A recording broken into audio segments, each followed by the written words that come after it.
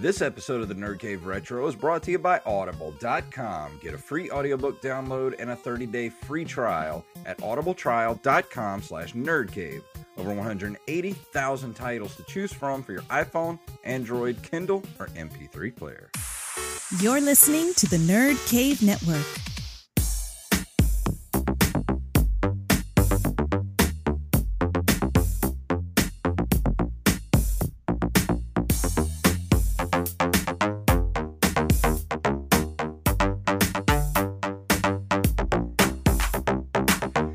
Greetings, programs, and welcome back to the Nerd Cave Retro Show. My name is Jason Robbins.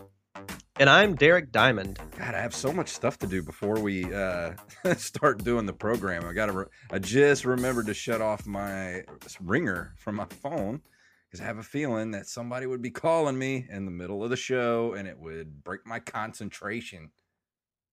Well, that's always how it happens. Yeah, you never want to be that guy who's in like a meeting or some place where you need to shut your phone off or put it on silent, because if it rings and it's yours, everybody just turn. Yeah. God, what a jerk. And I will always be that guy. So stuff like that always happens to me. I am that guy. So how was your week, my friend? Pretty good. I don't know if I mentioned this last week, but the Hurricane Irma, we were on like the very edge of it, so we didn't really get anything except like light rain and some wind. And we had actually really nice weather. It was nice and cool here, and now it's Mother Nature remembered this was Florida, so now it's like 90 degrees again and humid. I know. But we decided to put up the Halloween decorations today. And nothing says Halloween and nice fall weather like sweating your nards off all day long. It was so hot today. It made me angry. Yeah. Yeah. I went over to a friend's house this afternoon, and he went and took his because he's got like a 1.5-year-old son, and took him outside, just because he wanted to go outside and see the other kids playing and everything. And when he got back in, they were both pretty sweaty, so they're like, it's toasty out there. It was awful today, and you get so spoiled when you get like really nice weather for a few days, because we had really nice cool weather for about a week, and I was like, man, this is nice breeze. It was about 72 degrees outside every day, and then today I walked outside at like 8 o'clock this morning, and it was just like instant sheen of sweat just appeared on my skin. I'm like, oh no. No. Gulf Coast weather strikes again. Yeah.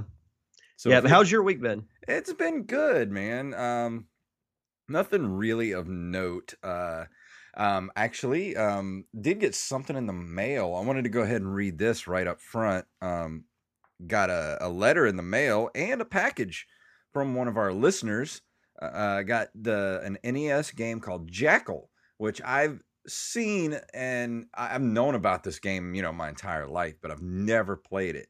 It was always one of those games that it wasn't necessarily an A-list title back in the day. It was just kind of one of those games I think people just kind of had it, like that one kid in the neighborhood that had all the NES games. He would always have this type of game, But I never played it, and it's been kind of interesting playing it, because this has never really been like my kind of genre of games. But I'll get into that next week. But that was a really nice gift, and it was sent to us from, let me pull up his last name here. It was Travis Martin, and he says, and actually it's an actual paper letter. You hear that? That's a piece of paper I'm holding in my hand, kids. It's when you want to get personal with people and not just email and your Twitters and junk like that, you damn kids.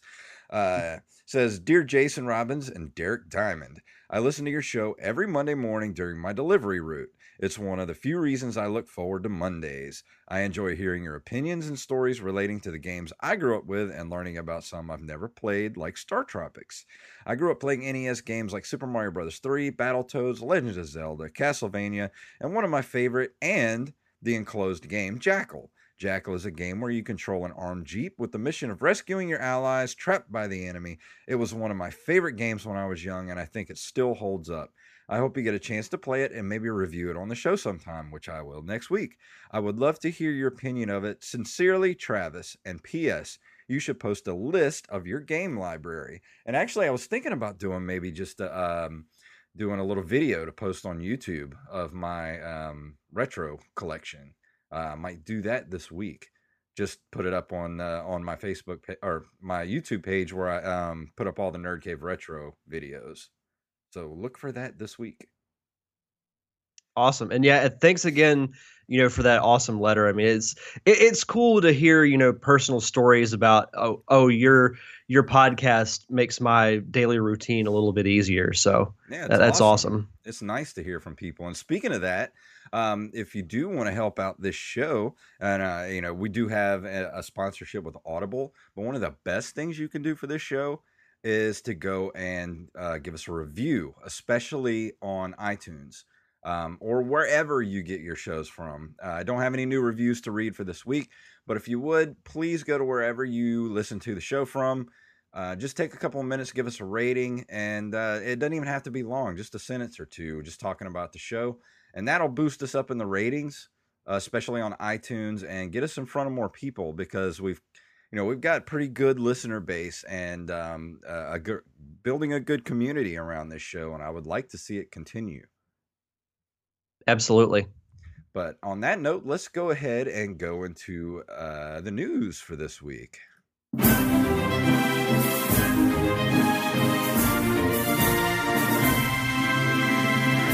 Derek, I'm going to let you take this one. So our first story comes from Thrillist.com. I love that name, by the way. Nintendo is bringing back the NES Classic and boosting SNES Classic production. Mm-hmm. Even after the complete nightmare, we'll get to that. Even after the complete nightmare many experienced attempting to get Nintendo's NES Classic Edition late last year, old school gaming fans have so far faced a similarly tough time securing the company's latest retro console, the SNES Classic, after pre-orders started in late August, unannounced, by the way. But on Tuesday, Nintendo announced two huge pieces of good news. The NES Classic is coming back, and SNES Classic production has been extended into 2018. Due to incredible demand for the SNES Classic, Nintendo said it will continue production of the console into 2018 instead of cutting off shipments at the end of the year as it had previously planned. It also promised a significant increase in stock of the Classic when it officially hit stores on September 29th. And then the NES Classic Edition they're saying that it will restart production of the mini consoles next summer and they'll return to stores sometime after that. No specific release date has been released. So what are your thoughts? Honestly, I'll believe it when I see it. I think I actually heard a pretty funny story. I don't remember what show I was listening to the other day. It was another gaming podcast I listened to. It might have been the CU podcast. They were talking about I can't remember who exactly is the head of Nintendo America. This must have been like a gangster style or Goodfellas style thing where the head of Nintendo America took a baseball bat over to Nintendo of Japan and would just like wreck the office. Just like, do you know how much money we're leaving on the table by not producing these things? Like, there so many people. If they made 30 million of these things, they would sell 30 million of them easily. If you walked into Target or Walmart, what this should have happened, this was what I was expecting to see, especially for like the Christmas season, to walk into Best Buy or Target, Walmart, wherever, GameStop, wherever you get your gaming console from, you should have walked in and seen like a pyramid of NES Classic boxes right in the middle of the floor. You just walk up and you grab one. You wouldn't have to worry about if they didn't have any. They should have had them. This was a no-brainer, easy home run for Nintendo, and they effed it up royally. So, I mean, I don't know if it's too late, but I'm sure if they bump up production, people have been known to forgive Nintendo in the past. but and I don't know what happened to make Nintendo change their mind about this, but hopefully whoever is in charge of all this, the head of Nintendo Japan, I don't care who, I hope they learned a very valuable lesson from this, that if people want it, you should make it. Because if people want it, they will buy it. Simple as that. They could have made $1 billion easily off of this thing, or $500 million easily, no questions asked. If they would have just had them in production, they should have known from the beginning how popular this retro gaming, mini console would be.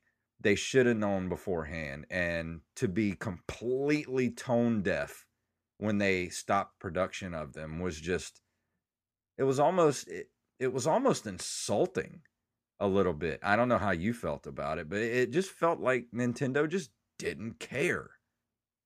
Like they have their agenda and they're not going to listen to anybody. Yeah, I was thinking the same thing too. What they should have done was have, you walk into GameStop and they have this giant display of the classic Nintendo, box art. It says NES Classic Edition. It has a giant Nintendo logo. And then under it, you have your stack of consoles, and you just walk up, grab it. It would have immediately caught everybody's attention. Like you said, they would have made a ton of released it when they did around the holidays. Yeah. And it was inexpensive. It was $60 for a ton of games. I think you were paying basically like $2 for a game, which is nothing. Yeah. I would have not just bought, one, but that would have made a good, Christmas gift for other people I know who are retro gamers. Exactly. I mean, but $60 is nothing to pay for a console with 30 games on it. And you pay that for a PS4 game. Yeah, exactly. And especially I don't know. And people are talking about, well, they're not going to make any money off of these things. Well, yes, they are. Because especially like you look at the Super Nintendo and maybe the getting the licenses for these games or whatever might have been pretty expensive. I don't really think so, especially for Nintendo. But they're going to be charging $80 for the Super Nintendo, and it comes with 2 more controllers. And those controllers can't cost more than like a couple of bucks to make. Throw another controller in with the NES and charge another $10 for it, and you'll still get all those people that want this thing. For sure. And I think I'd love to know what happened, like why they decided or who made the call to say, hey, we need to make more of these things. Yeah. I have the same thought process as you. Do I want to believe it? Yes. Do I believe it? I'll believe it when I go to a Target in November and I still see these things in stock. Yeah. Well, and another thing too, I think a lot of their reasoning is they thought that having the Nintendo Classic in production would probably hurt their eShop, for their whatever they call it, the Nintendo Shop or whatever, which I don't think so. I think you're getting a complete separate group of people, because a lot of the people you're going to get with the Nintendo Classic, the NES Classic, are, people our age or older, between, I'd say probably 30 and 50 that did play with a Nintendo when they were a kid and probably got out of gaming. They're going to see these things and be like, wow, I had one of these when I was a kid. And then they go and buy it. And they remember how much fun they had as a kid. They show their kids these games. And then they say, you know what? Nintendo's still making consoles. I'm going to go pick up that Switch. So not only are you getting people back in with the Nintendo and the Super Nintendo Classic, but those people are probably going to be more likely to go and pick up a Switch. And even for those who don't, I don't think it necessarily hurts the eShop sales, because right now Nintendo doesn't have one. Yeah, exactly. The Wii U has ceased production. The Switch doesn't have one yet. So right now it's not hurting anything because it's not existent. But to your point, even those who will not buy a Switch. We'll still see the NES like, oh, I love that thing growing up. Yeah. And they'll pick up the box, they'll see all the games that are on it, and that will sell them on it. So even if they're not going to buy a Switch, it's still going to sell because of people our age who grew up with that kind of stuff. And as it's been proven over the last several years, people love nostalgia. They love stuff that they grew up on because it reminds them of being a kid again. It reminds them of, simpler times, just sitting at home playing video games and not having to worry about, bills or jobs or anything like that. And so let me tell you, it would sell on nostalgia alone. I mean, and there's probably a lot of people that are listening to this show that are 25 and under. And let me tell you, when you hit 40, you definitely there is such a thing as a midlife crisis. Like, I start to want things that remind me of being a kid again, because like you said, I got to wake up every morning and go to work so I can make money to pay a house note, car payment, electric bill, food. I got to take care of my cats. I have a wife, and we got to worry about all kind of bills. And for like an hour a day or so, I don't want to have to think about all that stuff. I just want to sit down and do something that reminds me of being a kid again, like especially like retro gaming, especially firing up my Nintendo or Super Nintendo, and just for an hour or two, just forget the world, man. And that stuff becomes so important the older you get, because life, if you let it, life will crush you. Yep. And we need these type of things, man. So like, that's my argument, is they're just missing out on so much more money by just marginalizing these people, No, I totally agree.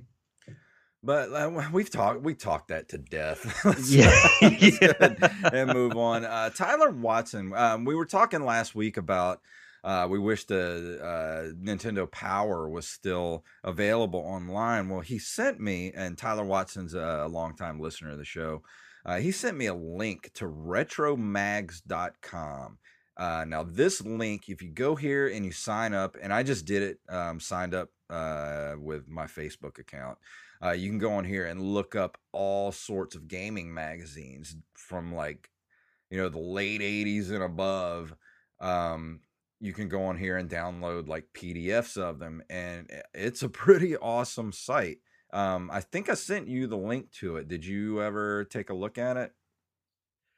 Yeah, I haven't signed up yet, but I have briefly looked over the actual website, and it's pretty awesome. I'm not gonna lie, and I'm looking at it now, and I see they have Electronic Gaming Monthly, which was next to Nintendo Power. It was my favorite gaming magazine, Yes. so I'm for sure gonna sign up and check some of these out. Yeah, and like I said, I really like looking at these old magazines from back in the day. So if you enjoy doing that, it just reminds me of sort of like like a subreddit or something like that, the way it's set up. So just go on here. It's retromags.com. Just wanted to kind of give them a little plug on the show here. If you're interested in looking up old gaming magazines, definitely go on here, and you can sign up real easy. Just use your Facebook account or Twitter or whatever, and you can look up old magazines. So that's pretty much just what it is. And they have a Patreon page that you can contribute to.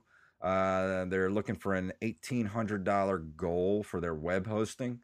So if you're interested, give these guys a couple of loose change that you have in your pocket to make this site stay up, because this is what we need right now. Something to kind of keep, this stuff alive, because without people like this, these magazines just kind of die, Yeah.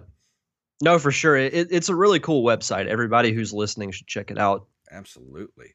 Well, let's go ahead and move into this month in video game history. On September 20th of 1984, Elite, an influential wireframe 3D space trading game offering full 6 degrees of freedom and then unique open-ended design, is published by Acorn Soft. I've never heard of this before in my life. Have you?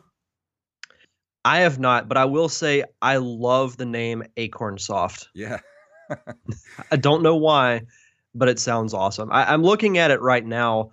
The the look of it, I mean, it looks like, very early gaming graphics with the wire, like Yeah, the it's wireframe look and everything. So it's all looks vector. interesting. Yeah, it's all vector. So I Yeah. imagine this would be something sort of akin to like the original Star Wars arcade game and things of that nature. Yeah.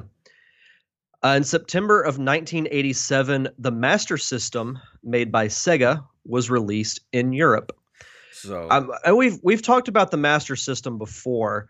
I personally never played one, nah, but I have heard of it.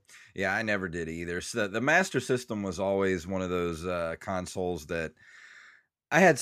I think I had one friend that had a Master System, and then he upgraded, on to go on to Sega products because he was a Sega kid, and I was always a Nintendo person. So, but the Sega products just never quite captured me when I was a kid. But I would love to go back and get and collect all these old consoles just to say that I have them.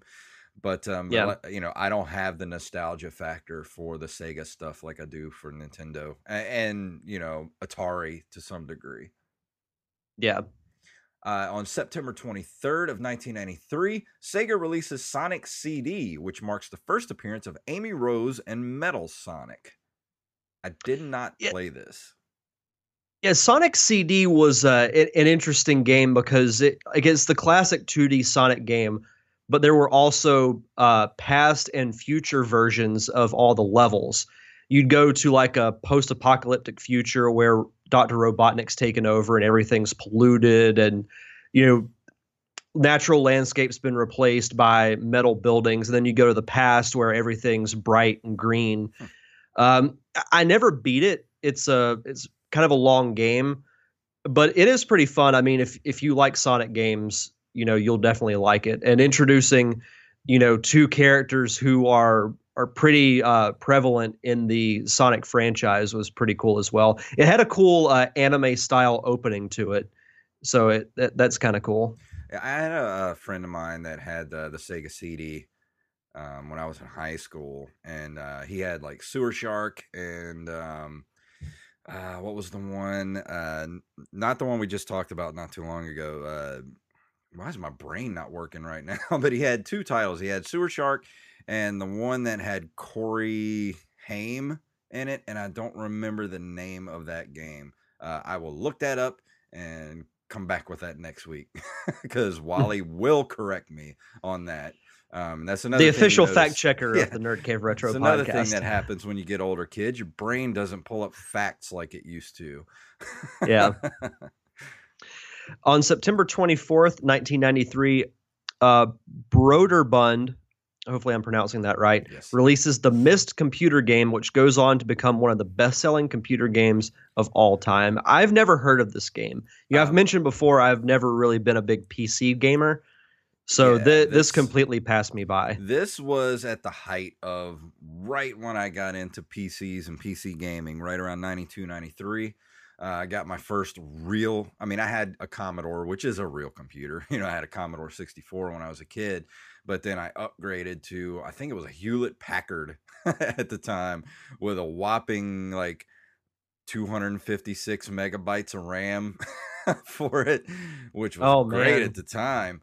But I actually had the Seventh Guest, which is very much like Mist, which I will be reviewing next month for our horror themed October month. And I always wanted to get Mist, but for some reason I never got it, and it just sort of eventually slipped on by. And then to this day I've never played it, but I know what Mist is, and I would still love to go back and play it because I think they did an upgrade of it not too long ago, if I'm not mistaken. Yeah, let's see here. Remakes and ports of the game have been released for platforms including Sega Saturn, PlayStation, Microsoft Windows, PSP, Nintendo DS, Mm. iOS, and Android. Yeah, it's your basic point and click, 3D world. You point and click, you solve puzzles and look for clues, that type of thing. You're just kind of go. It's basically the really right when they started to do, open kind of 3D worlds in these games, and they were great, and they looked great at the time. Seventh Mhm. Guest is starting to show its age a little bit, but it still looks pretty decent. Yeah. Yeah, I'm looking at the some of the screen caps, and the graphics are not terrible. Yeah, they're actually really good, especially for the Yeah. time. They were mind blowing. Yeah. But let's go ahead and move into our mid roll here, and I will let you talk about that for a minute, Derek. So, for you, the listeners of the Nerd Cave Retro podcast, Audible is offering a free audiobook download with a free 30-day trial to give you the opportunity to check out their service. Still kind of transitioning back into having somewhat of a normal schedule. So, hopefully, getting I back into reading more can books. give a recommendation for this week. If you really Okay. want your money's worth when we say free, if everybody has seen the movie It, Stephen King's It, and you're interested in listening to the book itself is 44 hours long.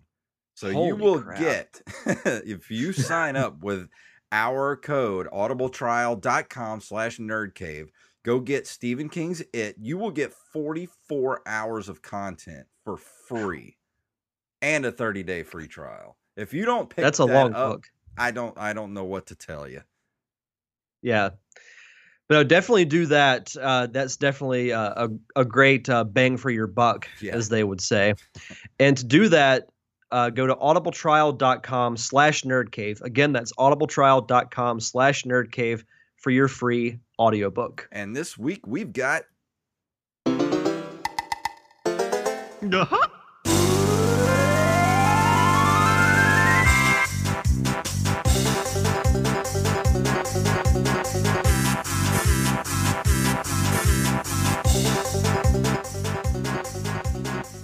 that's definitely a banjo, I hear. That song is so awesome. It's so catchy and upbeat. It just makes you smile whenever you hear it. Absolutely. This week, I will be reviewing Banjo-Kazooie, originally released, developed by Rare, originally released for the Nintendo 64 game console in 1998. This was released kind of at the pinnacle of, revolutionizing 3D platforming. Mario 64 obviously preceded this and kind of set the standard for a 3D platforming game. But I'll say this. Banjo-Kazooie, to me, took that formula and made it better. And I'll tell you some reasons why. The gameplay of it is complex, but not complex. You get to learn all types of cool moves throughout the game that involve, Kazooie, the red bird who is in Banjo's backpack. She'll shoot eggs out of her mouth. You can fly. All kinds of cool stuff. They also kind of revolutionized the collecting items in a 3D platforming game throughout different levels. I think there's 9 in this game. The primary thing you collect is jigsaw puzzle pieces that you use to solve puzzles throughout the game in the hub world of Gruntilda the Witch's Lair, so you can go to other levels and advance in the game. But you also collect music notes, tokens, these bird-like things called Jinjos. There are 5 hidden in each level, and every time you find all 5, you get a jigsaw puzzle, or a jiggy, as they call it in the game. So yeah, it kind of revolutionized, I think, collecting items and really developing and improving on that formula that Mario 64 set. And also, I think they kind of took a big step with the graphics, because in Mario 64, everything looked kind of flat. Yeah. But with Banjo-Kazooie, and you can see in the screen cap on the Wikipedia page, they used a lot of textures. The water effects look fantastic on this, this one screenshot I have. Yeah, it just took everything and just improved upon it. You can see the texture in the bridge that Banjo's walking on, the water, the grass.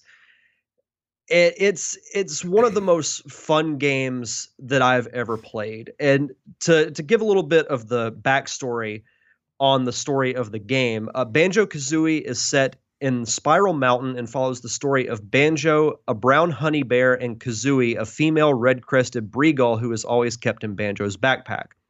The game begins when a foul-tempered witch named Gruntilda learns from her cauldron that Tootie, Banjo's younger sister, is more beautiful than her. So in a jealous rage, she creates a machine that can transfer a person's level of beauty to another, which she intends to use with Banjo's sister. She abducts her from Banjo's house while he's sleeping.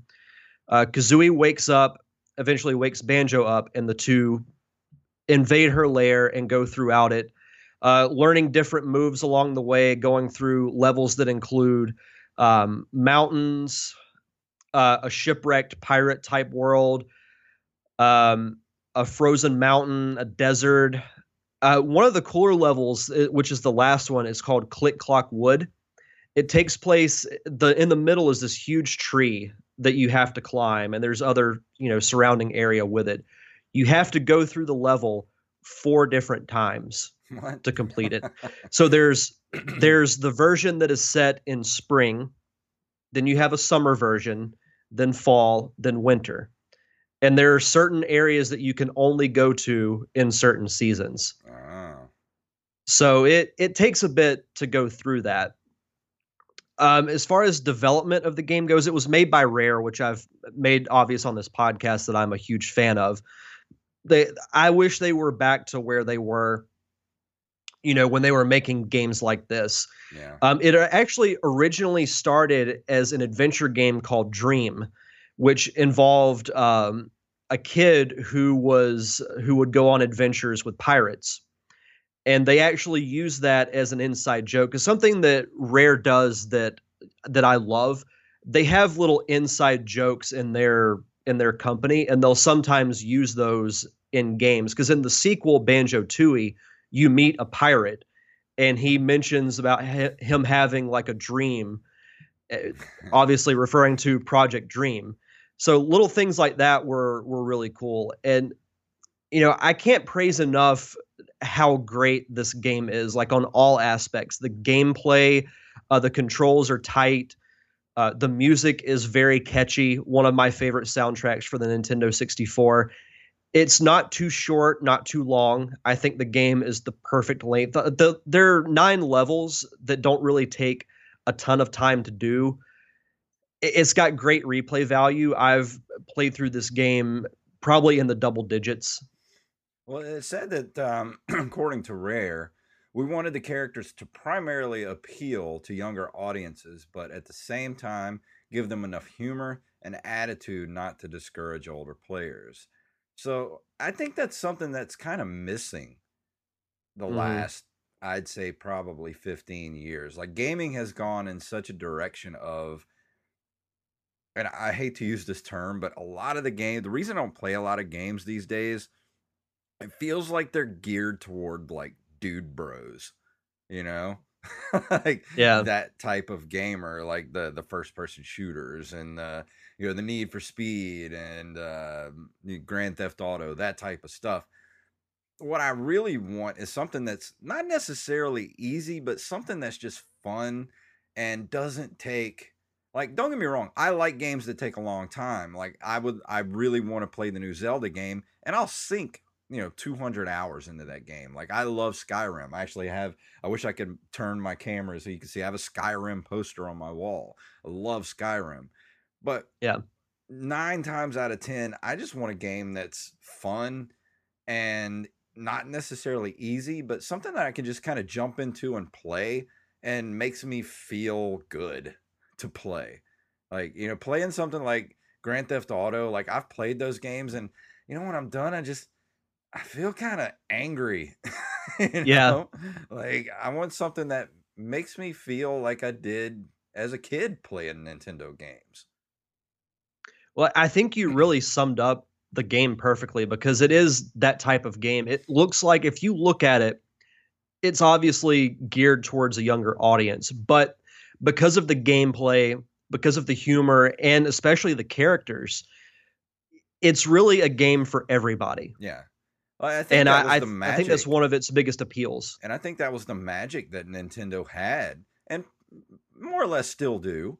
But, back when I was a kid, it was like, these games were geared towards kids, but they were hard enough to be enjoyed by adults. And, it didn't rely on like, you know, just ultra realistic violence or anything. It's just like if the gameplay's fun, people will play it.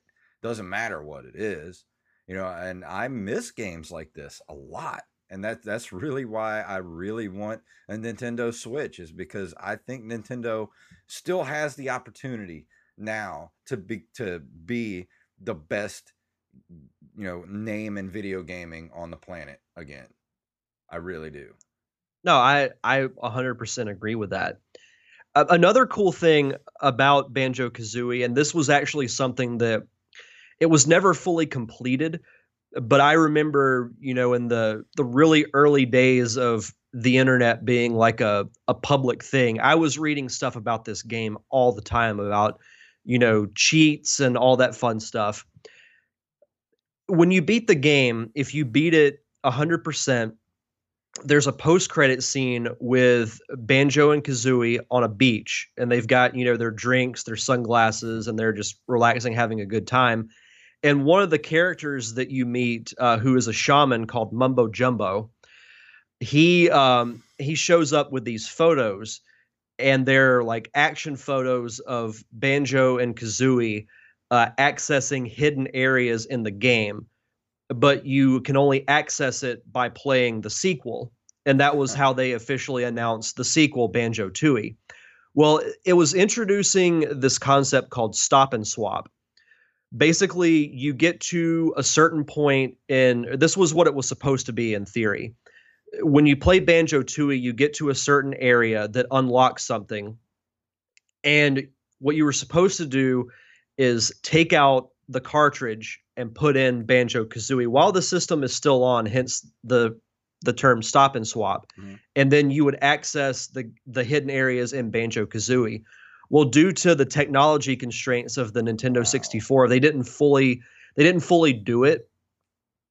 So that was kind of disappointing, but it was a really cool concept, and people talked about it on the internet, like on message boards, Banjo fan sites, for years. I'm sure. Like I'm talking like into like 2005, 2006, people were still talking about it. Well, that's a really interesting concept.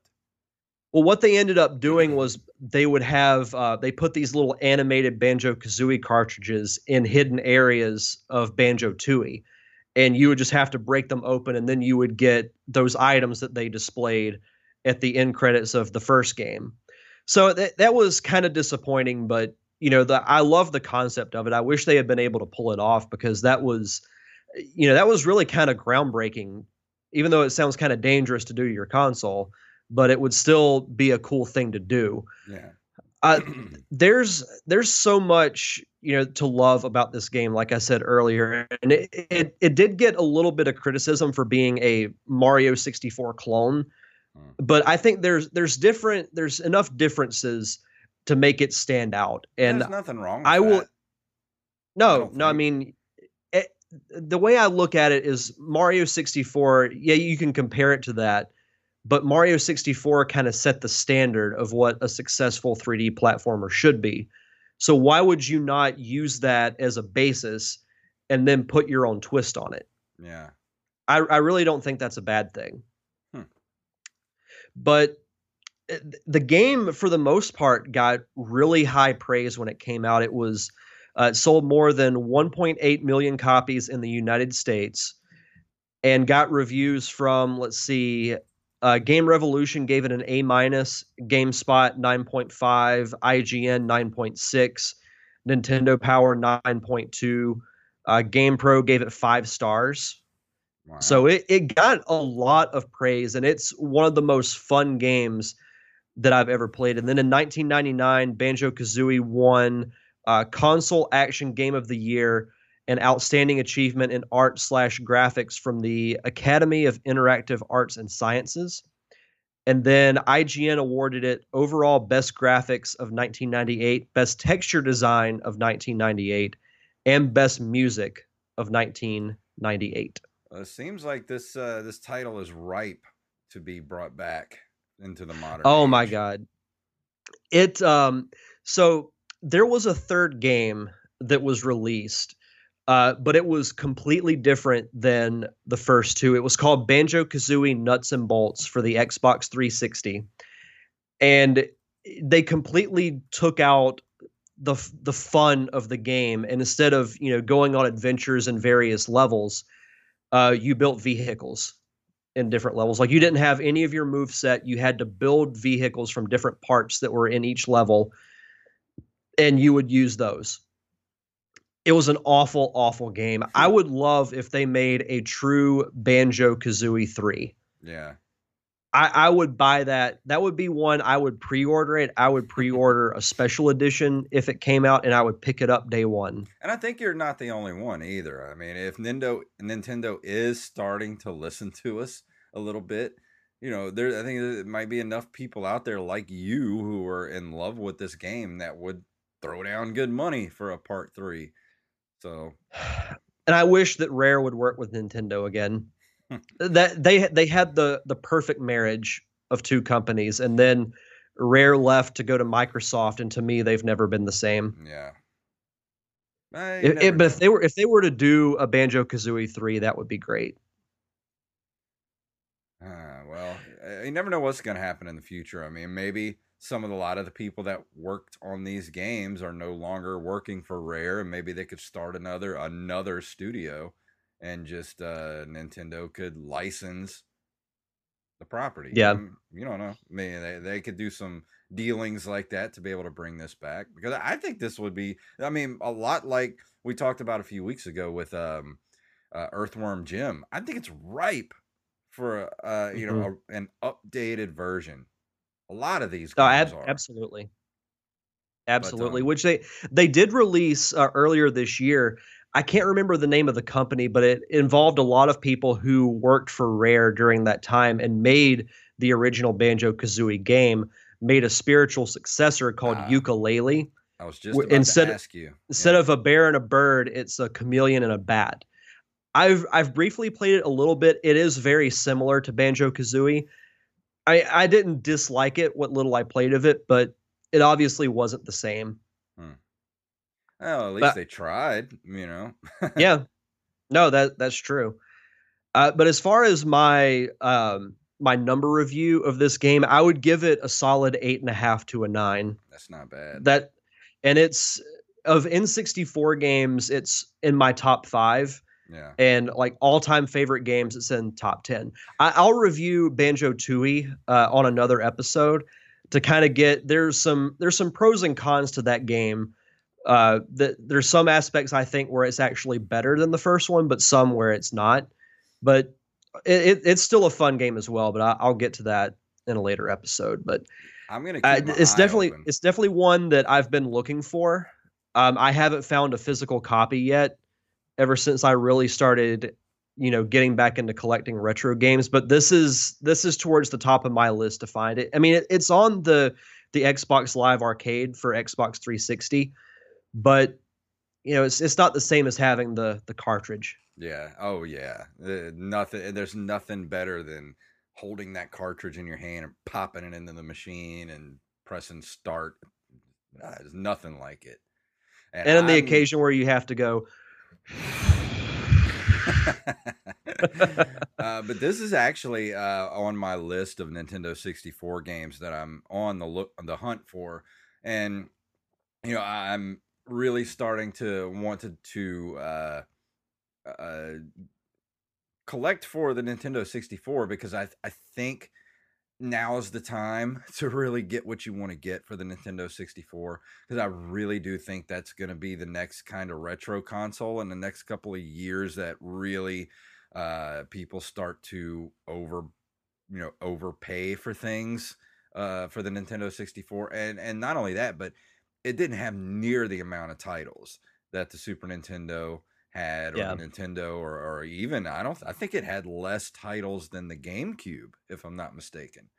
I think let me just as a real quick, let me look up how many games did the Nintendo Nintendo 64 have? 64 might have had more like iconic and popular games, but as far as number of games, I'm really not sure. I haven't thought of that. There are 296 N64 games in total.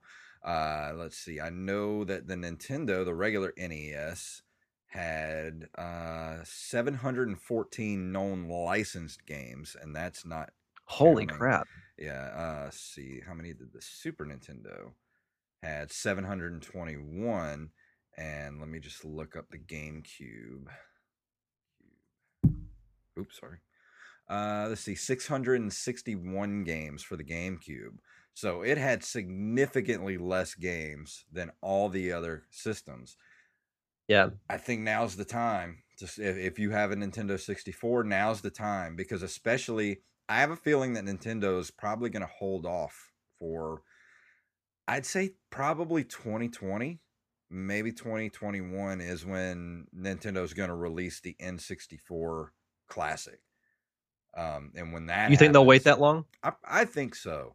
For one thing, I think I think that controller is probably going to set it back a bit because I don't think those are cheap to make, especially if you want them to hold up. Because the old Yeah. ones did not hold up all that well, and that's something that a lot of people look for is Nintendo 64 controllers, because that, you know, the stick was very prone to becoming too loose to be able to even play your games. Yeah. So, you know, that's just my opinion. I really do think it's going to be a few years before they do that. But now's the time to start collecting. And like we talked about, was it last week or week before?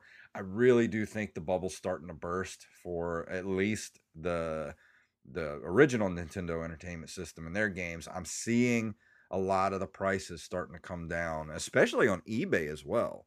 I actually Mhm. picked up another game the other day. I got Shadowgate that I want to do in October because I love that game as a kid. I actually picked it up with the instruction book. Picked it up for like Nice. $9 on eBay.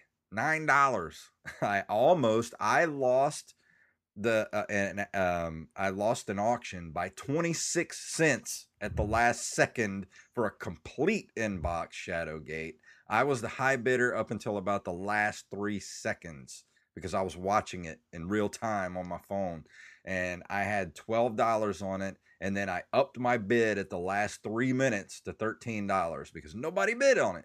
And then the last second it said I lost out by 26 cents.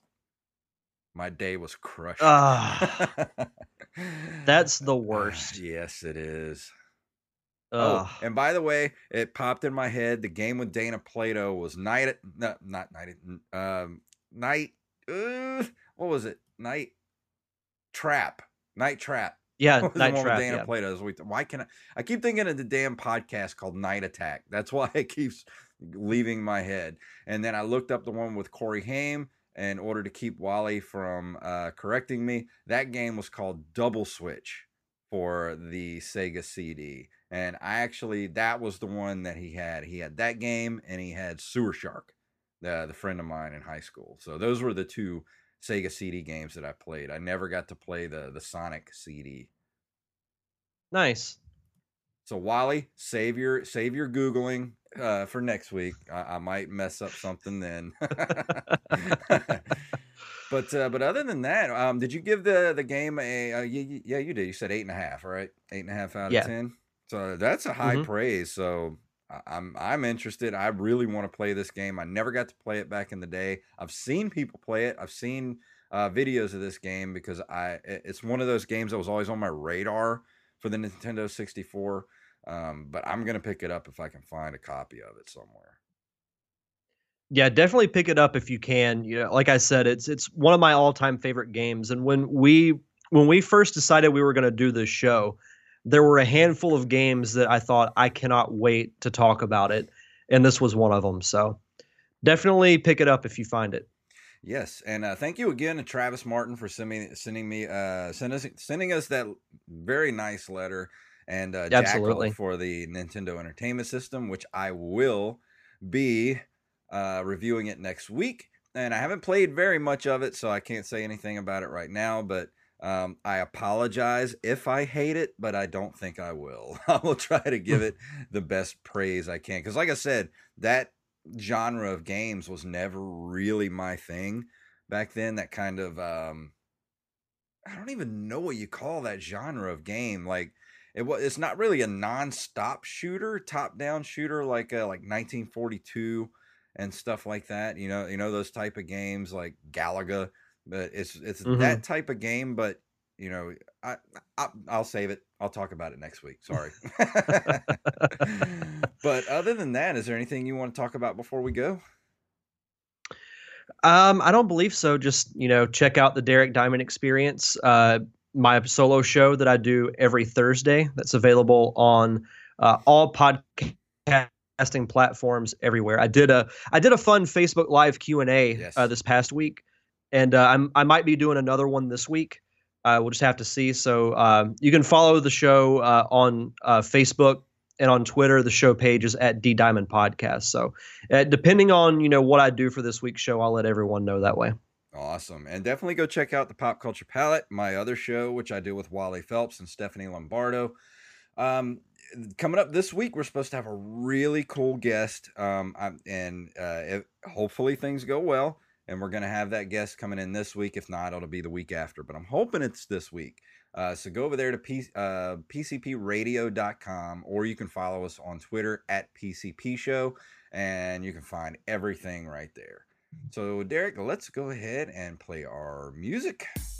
If you would like to email us, you can email us at nerdcaveretro@gmail.com. You can find us at nerdcaveretro.com. We're on Instagram and Twitter at nerdcaveretro. You can follow us individually on Twitter at jpunktastic, at Derek_Diamond, and we're on Facebook at facebook.com/nerdcaveretro. So, Derek, tell them what it's all about.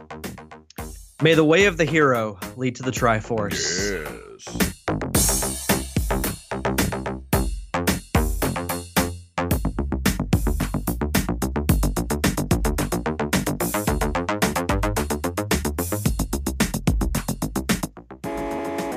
You've been listening to a Nerd Cave Network production.